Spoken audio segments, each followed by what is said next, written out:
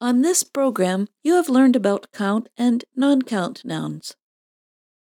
A count noun is something you can count and make plural, as in 2 trees, 5 girls, and so on. Non-count nouns are grammatically singular. For example, rice is non-count, but it is made up of many small pieces.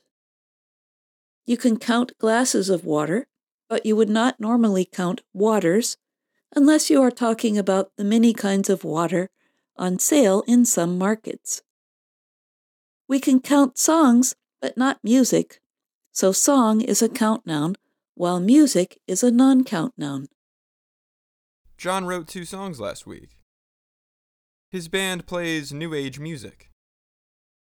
With the singular form of count nouns, we use a before a word that begins with a consonant sound, and an before a word that begins with a vowel sound. There are exceptions, but this rule usually holds true. Here are examples. They have an office on the 1st floor. I left a banana on the table for you. With the plural form of count nouns, we can use some instead of a or an. Some businesses have closed on my street. I gave her some apples to take to her mother. Now, let us turn to the question of non-count nouns. Can we use a or an? Or must we use some? Consider these examples. You should come inside. There is some bad weather coming. The children asked for some money to buy books. We would not say a weather or a money. The word some is an adjective meaning an unspecified amount, so it goes well with non-count nouns. Of course, you need not use an adjective or an article with plural nouns.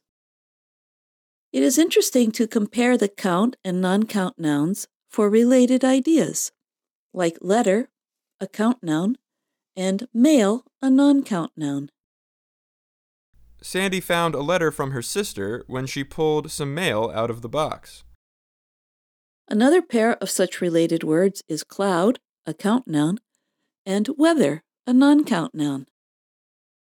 There is not a cloud in the sky, so we should have some dry weather for the party. And every workday here at Learning English, we write a story, count noun, for you about the latest news, a non-count noun. The editor asked me to write a story about some news from Asia. To sum up, you can use a or an before singular count nouns, and some before plural count nouns, and any non-count nouns. And that's Everyday Grammar. I'm Jill Robbins.